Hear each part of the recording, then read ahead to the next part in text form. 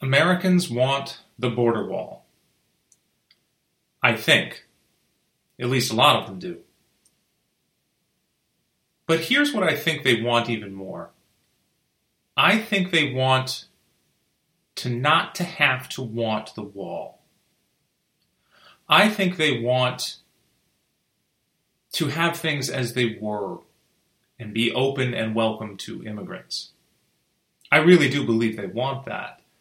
After all, there is plenty of truth to the oft repeated phrase among liberals and Democrats, immigrants made this country great. Well, that's certainly true. We all have ancestors. We all have people in our families, grandparents, great-grandparents, great-great-grandparents, who came from Europe and other parts of the world and did indeed help make this country great. But as I noted in my other podcast concerning immigration, and apologies, I will probably be repeating myself a little here, but I think it bears repeating. And as it's such a huge hot-button issue right now, I'm going to focus squarely on the wall and the migrant caravans and things of that nature. But the point is that the wall itself is something we shouldn't want or shouldn't have to want. If things were going in the right direction, we wouldn't need a wall. If the immigrants we were getting were of a higher caliber, of a higher quality, were less dangerous, less likely to drain from the system as opposed to adding to it, then the wall would be completely unnecessary. I firmly believe that most people, most thinking Americans, don't want to have to want a wall. They're clinging to it because it seems to be the only answer right now. We can't seem to stop the endless flood of illegal immigration, or immigration in general, and it all seems to be stemming from one particular area, and that, of course, is the southern border. I know it's an instantaneous reaction by the left to say I am being racist if I say that the people coming from that particular part of the world are of a lesser quality, but I got news for you, it's true. It wouldn't matter where they were coming from as far as I'm concerned. They could be coming from Russia, they could be coming from Indonesia, they could be coming from Australia. I don't care where they're coming from. The point is, this is a problem because these are not the kind of people that run a nation. Yes, there are some that will contribute, but there is a shocking percentage that is coming here specifically to leech off the system. And if you don't believe that, simply look at the recent news. The migrants in one of the migrant caravans saying, "We'll go away if you give us each $50,000. That speaks volumes on a number of levels. Okay? That is not the mentality of a producer or a contributor, nor is it the mentality of someone who is trying to escape something. They're not running from something. They're not afraid of something. They're going for something. They see the brass ring and they're reaching for it, and that brass ring they expect to be handed to them.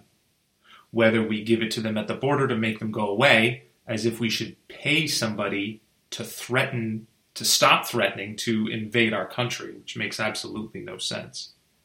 Or they want it by forcing their way in here and getting on one of countless assistance programs. Of course, there are contributors in that group. There are people in that group who are seeking a better life for themselves and their families and are willing to do just about any job here and work themselves up.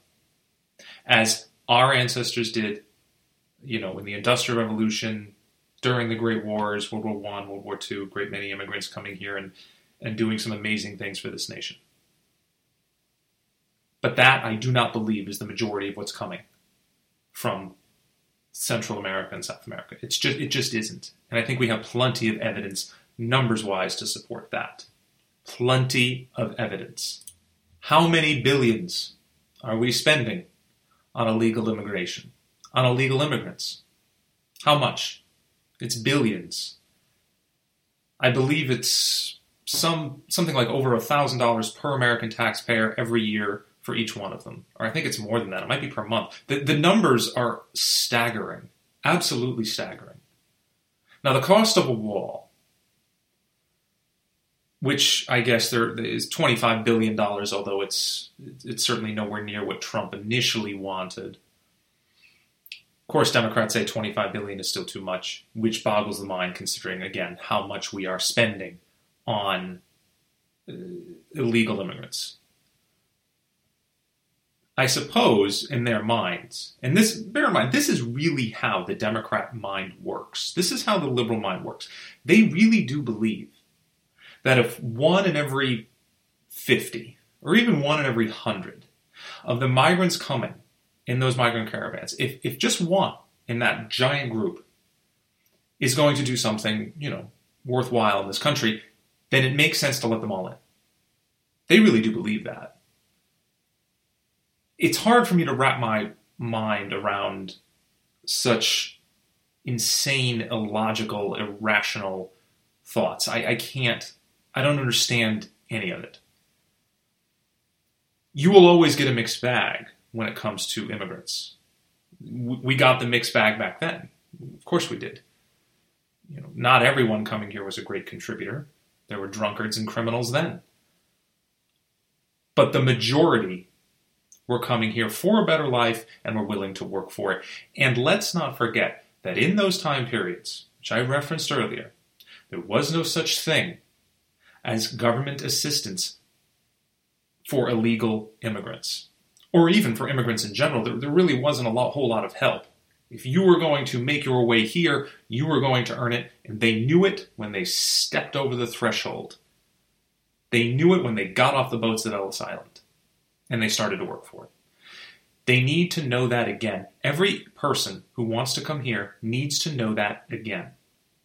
Which is why I'm more in support of simply taking away the incentives for the leeches to come here. And I apologize for calling them that, but that is precisely what they are. It's a fitting term. If you take away their incentive, if you take away the reason for coming here, for causing all these problems, for invading the border, for evading our laws, if you take it away, they won't come here. If you take away the endless assistance that we're giving, they won't come here. It's almost as if we're apologizing for enforcing the law. We're apologizing for saying, no, we really can't have you here because you're illegally here. Did you hear about the care packages we happen to give deported families that taxpayers pay for? They're toys and, things in a backpack, and it's like a little care package. They help them get set up with employment agencies in their own country. We're all paying for this. This is not our responsibility. We should not be apologizing for rounding up illegal individuals and sending them home. How is that our responsibility? You broke the law. It's insane to think. It's as if you arrested someone off the street for trespassing in a home, brought them down to the police station, said, now, don't do that again, and here's a lovely parting gift. Well, why wouldn't they want to come back? Of course they'd want to come back. They'll continue to try. The consequences are almost nil, and they might just stay long enough to get as much money as they possibly can. The wall, I think, needs to be built, but only as a temporary solution. Just as I say immigration needs to be halted, all immigration needs to be halted as a temporary solution while we fix things inside. We have plenty of illegals and other immigrant-related problems just creating all kinds of problems, wreaking havoc in this country.